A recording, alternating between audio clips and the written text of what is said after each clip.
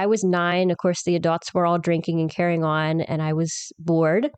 And the owner of the ranch that we were at said, "Why don't you go ride my horse? We'll bring him in."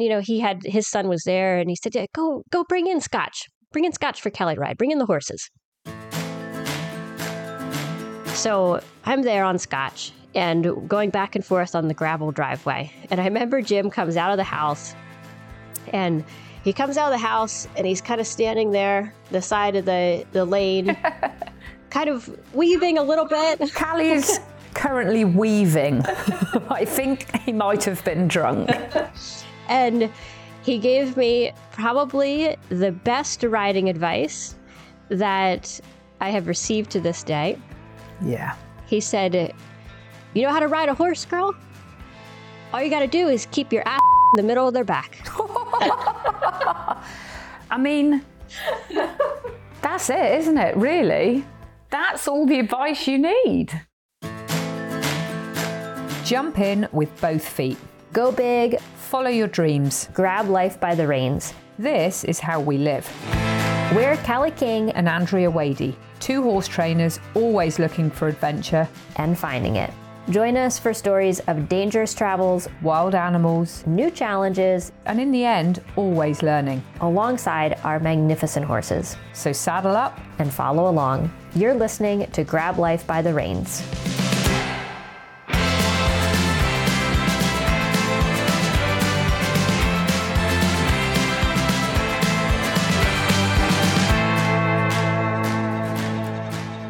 So I have a question for you today to start us off in the morning.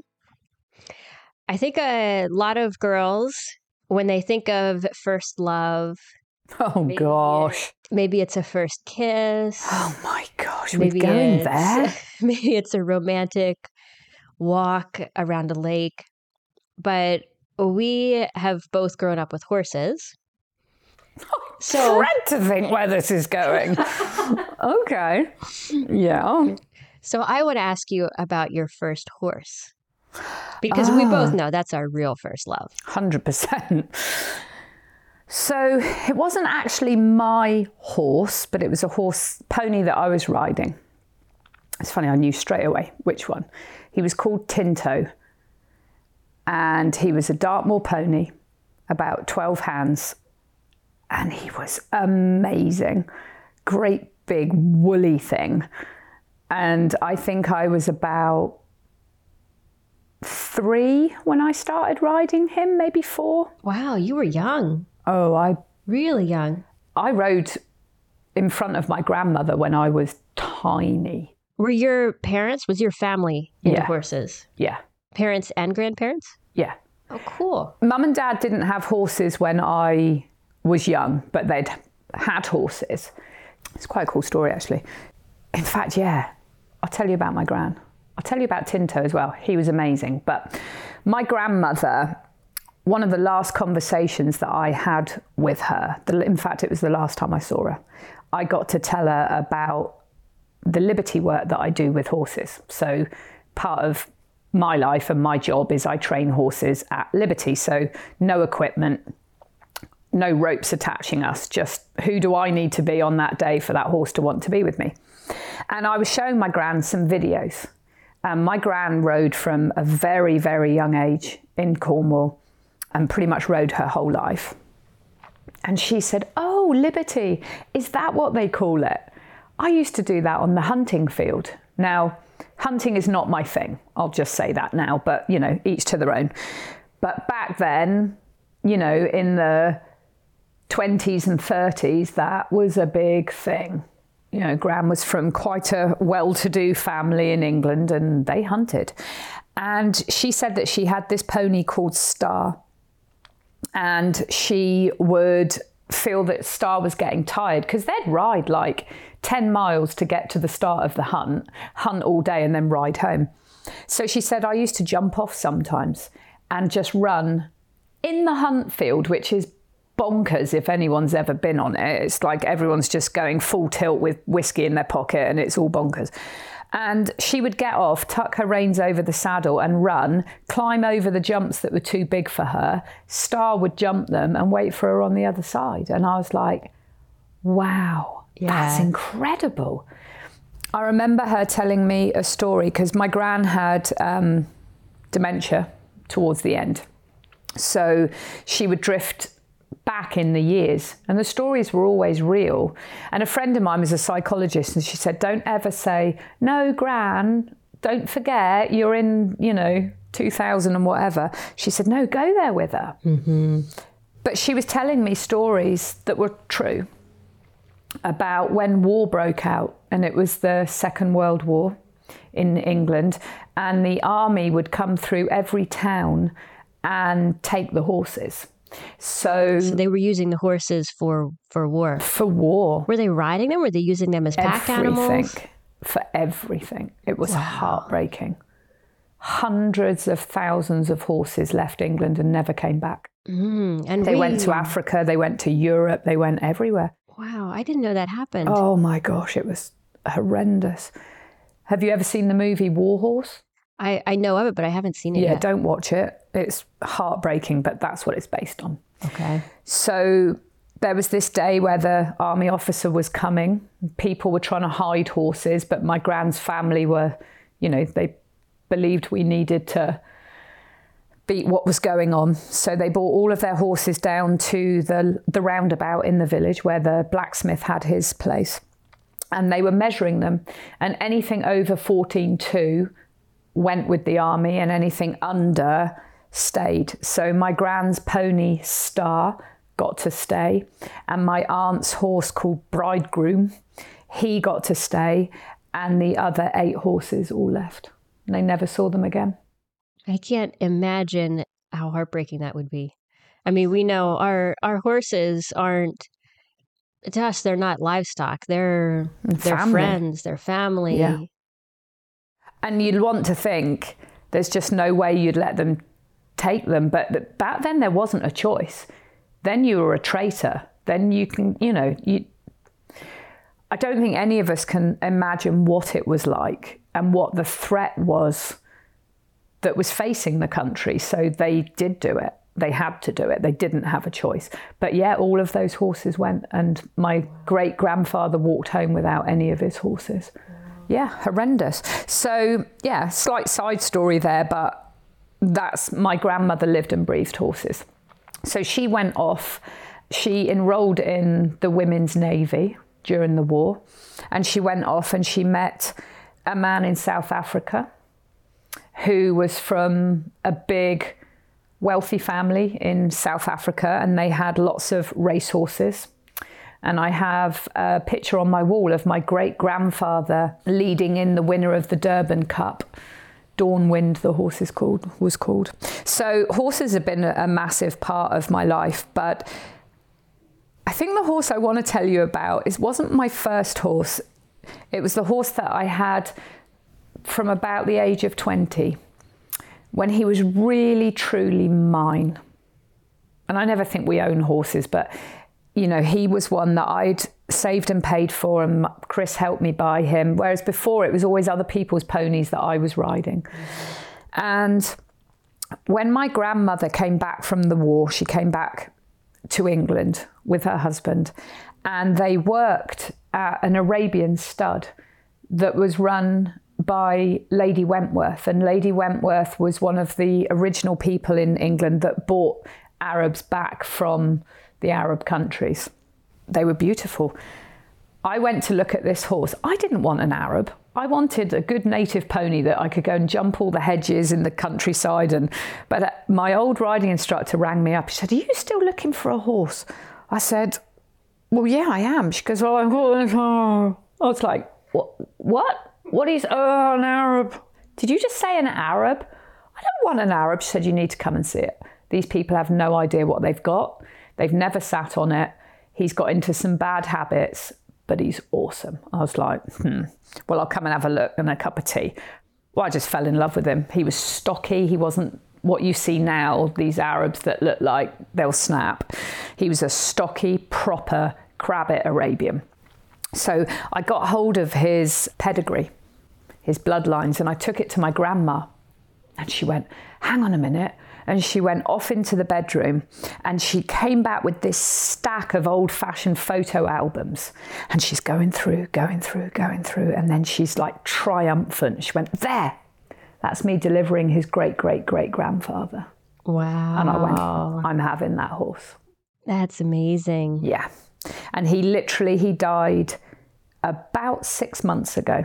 I had to sell him when I went to Costa Rica, and he went to a lady called Teresa who absolutely adored him. You just showed me his photo. I did, just yesterday. Yes. What was his name? Sabby.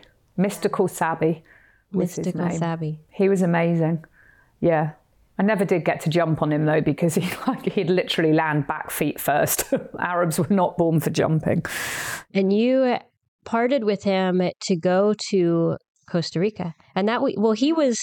I did. I would say part of what allowed you to go, no? Because his sale helped to fund your move. Yeah, and it's a contentious issue, but I think I learned a lot in Costa Rica about animals being a part of our lives, not always the entire bit of our life. And people said to me, how could you do that? How could you leave him? And it's like, because my life needs to expand. I need to go. I wasn't happy at home. I knew that I had a bigger mission in life, if you like. And I wanted to go. And I found a fantastic woman who I knew was going to give him everything he ever needed. I saw him lots of times when I came home, and he was happy. And I got to go and do what defined me for the rest of my life. So I don't have a regret. Did I miss him? Of course I did. But I feel like animals, we talked about this yesterday, funnily enough, I feel like animals have their own destiny in this life too. They do. I've learned that with the several animals that have come in and out of my life in the past year. And they do. They have their own path. They have their own people to meet and things to do. So that's beautiful. Yeah. It was amazing. And my gran, my gosh, she was an incredible horsewoman.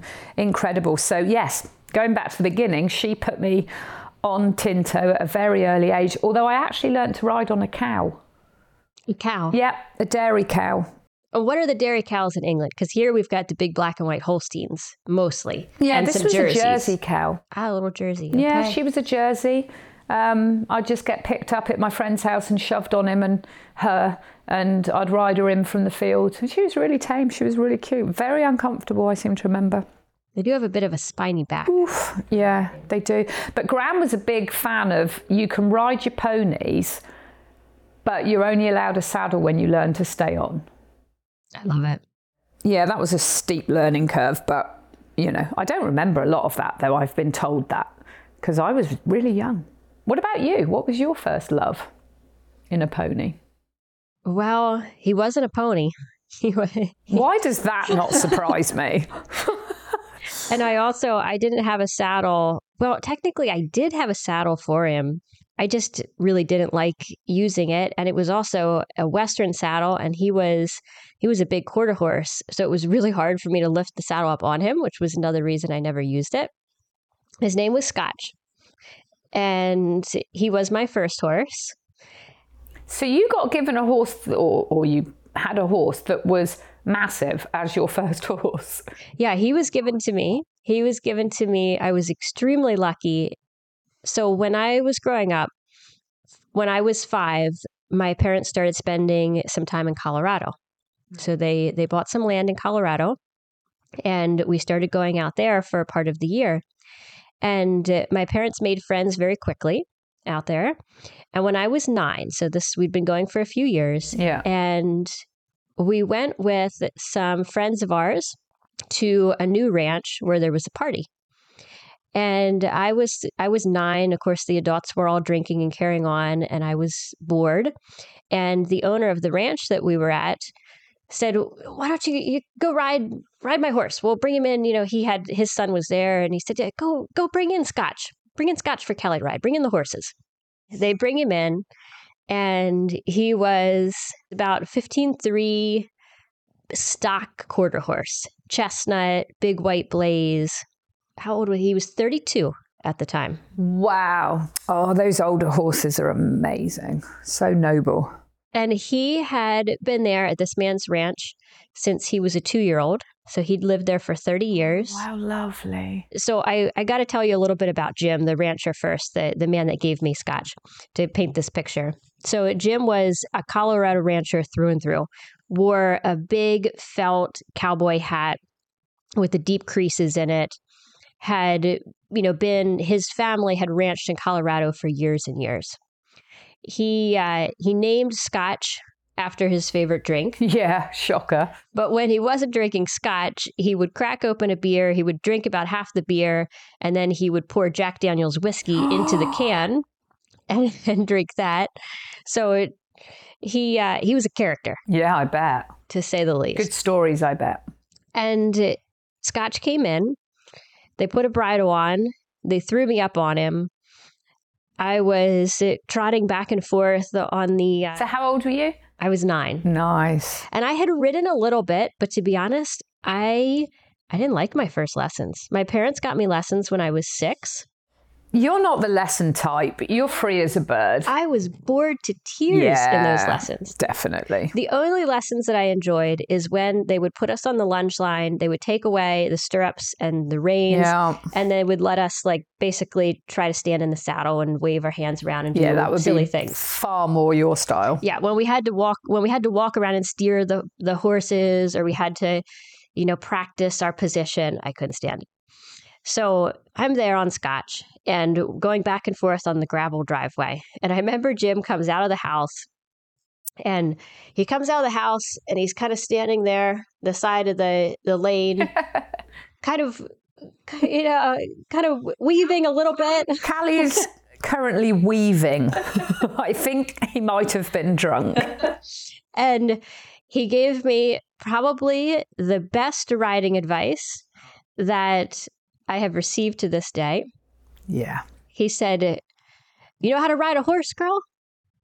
All you got to do is keep your asshole in the middle of their back." I mean, that's it, isn't it? Really? That's all the advice you need. But then the next thing out of his mouth was probably the absolute highlight of my entire childhood. He said, "Do you like that horse?" I said, "Yeah, I like him a lot." And he said, "You can have him." And I could feel the chills in my body right now. And my parents weren't there. So right away I was like, well, how do I bridge this gap? Who's telling Dad? So Jim goes back in, tells my parents that he has just given me a horse.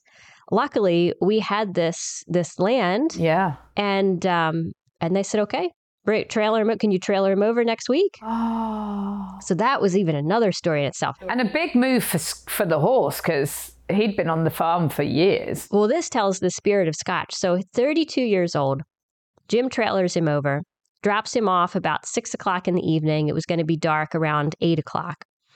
And it was our land. It was part of the neighbor's land. It was about a total of 200 acres that was fenced.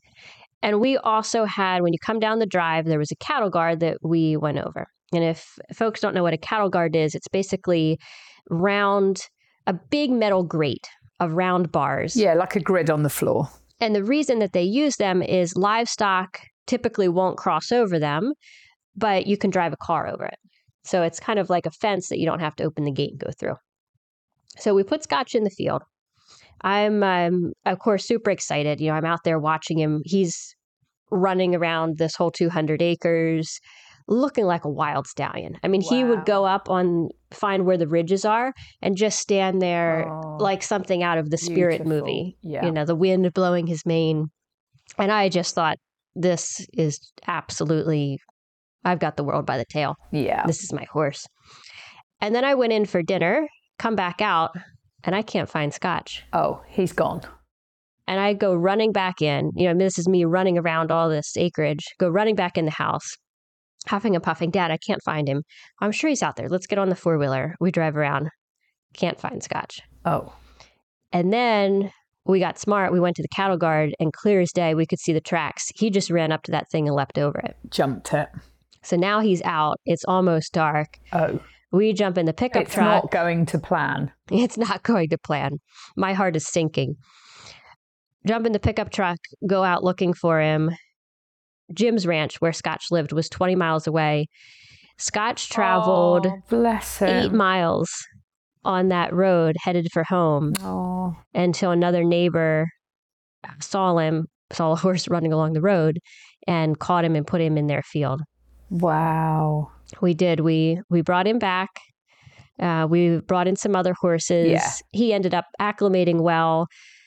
After a few years, we brought him back to Pennsylvania. Yeah. And he lived till he was 37. Oh, bless him. But the stories they told of Scotch, supposedly he stopped stampedes of cattle on his own.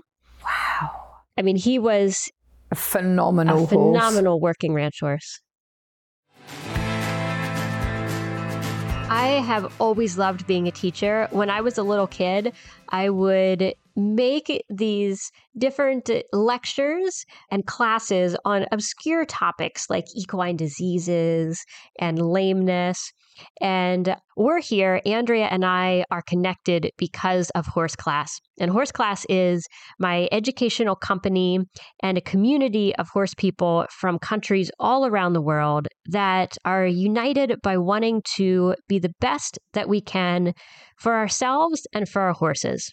And we publish free videos, free resources, and premium courses in riding tips, in horse training information and inspiration, and also how to take the best possible care of your horse. If you want to learn more, check out our website, horseclass.com. We've got the link in the show notes. They just have their own spirit, their own entity. Gosh, I couldn't imagine a life without horses. Yes. I just couldn't. Yeah, we're so lucky to have grown up with horses, to have them in our lives. Absolutely, and long may it last. Here's to Scotch. Do we have any Scotch? That would be the time to raise a glass. Yes, it would. Here's to Scotch and Tinto. We've got tea and chocolate-covered almonds. We'll go with that. Thanks, guys. Thank you for listening to Grab Life by the Reins. If you want to see ridiculous photos from our adventures, be the first to know when we release new episodes, and be a part of more shenanigans, join our email family at grablifebythereins.com. We'll see you in the next program.